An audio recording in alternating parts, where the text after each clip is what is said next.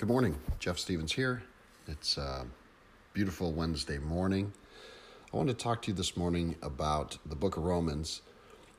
It's been a while since I've gone over this. In the book of Romans, there's this really cool kind of concept, and I tried to find out just how old this is and when believers started using it, and I really couldn't find any information. But Romans Road, or as some would call it, Romans Road to Salvation, is a really cool tool that can be used by believers when reaching people for the gospel.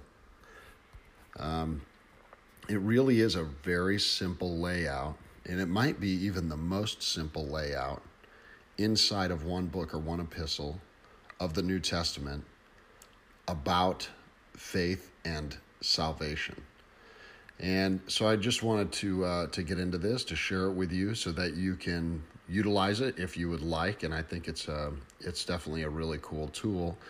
So the book of Romans, first we'll start out, and I like doing this with books if we're looking at some big concepts out of it, just to kind of get perspective, is who's Paul? So Paul's writing this book, right? And so Paul, who is an apostle, who was saved on the road to Damascus through a miracle. It's now somewhere between about 57 and 60 AD. So he's in Corinth, and Jesus has been dead for about 30 years, give or take a year. Nero is now the empire, and Rome has not started persecuting Christians quite yet, because that really will start happening about 64 AD. And Paul has not visited Rome yet, although he's a Roman citizen, but his plans after going to Jerusalem are to go through Rome, and then is revealed to us that he's going on a trip to Spain, where we of course assume that he'll be sharing the gospel through Rome all the way up into Spain. So Paul here, he's been a believer for a long time. He's this huge miracle happens to him, and he's been a believer for 30 years, and I'm sure he's developed some concepts in his faith, but he remains very true to the very simplistic parts of the gospel and what it means. So here he is in Corinth, and Corinth is it would be like Las Vegas on the sea. There's slaves, there are Christian slaves, it's a big shipping community, there's a lot of commerce, paganism, there's prostitution, sexual immorality. He's in the midst of all of this stuff, and here he's going to write to the Roman community what comes to us a couple thousand years later as this really cool thing that we call Romans Road to Salvation. So we'll jump right in. So I'm going to go over 5 verses, and as you'll see, these really just lay out who we are, why it is that we need Christ, and then how do we get him in 5 verses. So we'll start out with Romans 3:23, which tells us, "For all have sinned and fall short of the glory of God." So very simple verse there. So that puts us all on the same sheet of music. Everybody whose feet touch the ground in the world since the beginning of time, since Adam and Eve, all the way down to the last baby born, we all fall short of the glory of God, which essentially means this: we live here with the opportunity to sin, and we will all sin. We cannot make our own way to heaven, and that it takes somebody to step in and do that for us. And we're going to get into that here in just a moment. So that's Romans 3:23, all have sinned. Romans 6:23, "For the wages of sin is death, but the free gift of God is eternal life in Jesus Christ our Lord." So then it tells us, if we've all been sinners, what's the big deal, right?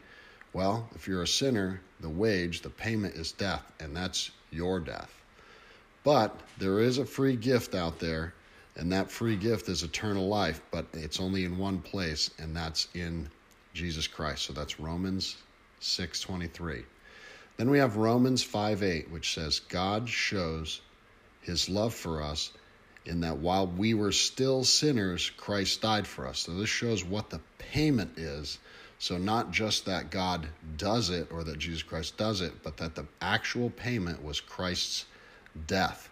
And one of the coolest parts of this is that it says, while we were still sinners.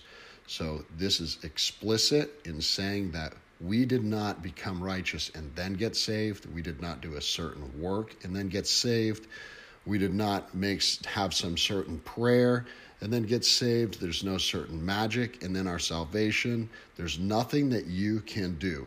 There's no amount of faith that you can have. The work is not yours. The work is his. And so that work is through Christ's death. That's Romans 5:8. Then we move on to Romans 10, verses 9 and 10.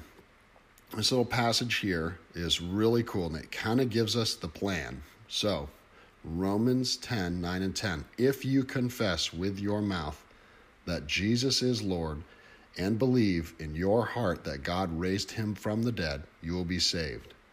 For with the heart one believes and is justified, and with the mouth one confesses and is saved. So what is this saying to us? This is essentially this. Christ has given us the opportunity through his death. He has paid for our sin. This has already happened in history. He did the work on the cross and it is finished. What God is telling us is, now that the work is done, we confess our sins, we confess that Jesus Christ is our Lord, and we believe it in our heart that that has happened. And if we believe that God actually did raise him from the dead, we will be saved. So I think there's definitely some implications in here that are underlying, like who Jesus Christ is. We need to believe that Jesus Christ crucified, died, buried, and resurrected. His nature are all important parts of this passage. We need to believe in the right Jesus Christ. We can't substitute it with somebody else.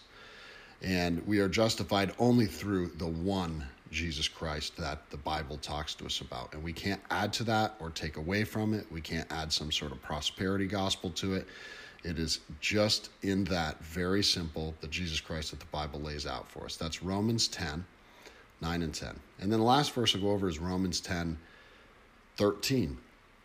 Everyone who calls on the name of the Lord will be saved. So the key word in this is everyone. He is telling us that no matter where you are in your life, no matter what sins you have committed, no matter how bad you feel you have done, there's an opportunity for you to be saved. Everyone has the opportunity to go to him. I've been an awful person my entire life. I've committed horrible sins. I didn't walk with the Lord for the majority of my young life. And still, God saved me from my sin. It's really important to understand that none of us are good enough. So there's no point in time where we feel like we need to make ourselves better and then enter the local church, or make ourselves more righteous and then say that prayer asking God to save our soul. The reality is, all we need to do is ask him to save us, and he will do just that. So thanks for joining me this morning. I'm going to close with just this little part, something I really think is an important part of Romans, but it's not in Romans Road. But if you're going to read, since we've gone over Romans Road, and hopefully you'll dig into the book of Romans, there's another little piece of Romans that I want you to dig in on, because I think this is really important. And I would consider this to be the most important passage in Romans, and it may be one of the most important passages in the entire Bible. And that's Romans 1, 16 and 7. And it says this, Paul tells us, "For I am not ashamed of the gospel, for it is the power of God for salvation to everyone who believes, to the Jew first and also to the Greek. For in the righteousness of God is revealed from faith to faith, as it is written, the righteousness shall live by faith." So what's really cool about this is Paul is just telling us as believers, and this is a really important verse for believers, is we're not ashamed of the gospel, and we understand that God died for everyone's sins, and there's an order to it. It says to the Jew and then to the Greek, which is really the gospel comes first to the believer. It came into the Jewish community, and then it went out to the non-Jewish community. And for in it the righteousness of God is revealed from faith to faith. So it is in our faith and our growth in our faith that we understand that our righteousness comes from Jesus Christ. And it is very important for us as believers to not ever be ashamed of this gospel. We should be sharing it with everybody. We should be sharing it with absolutely everybody. And Romans Road just happens to be a really easy way, a very simple way. It is theologically sound. And when we look at the book of Romans, and the Romans Road specifically, it really is the clearest, systematic, single epistle to present the Christian doctrine in the entire Bible. That's all jammed into one book. So I would encourage you this morning to get into the book of Romans and look at Romans Road to Salvation and utilize this as a tool, not just to remind yourself of what Christ did for you, what he did in you, and how to come to him, but utilize this as a tool for your evangelism to reach people for Jesus Christ. When people ask why, you can just open to Romans and utilize this set of verses. So Romans 3:23, Romans 6:23, Romans 5:8, Romans 10:9 and 10, Romans 10:13. So thanks for joining me this morning, and have a very blessed day.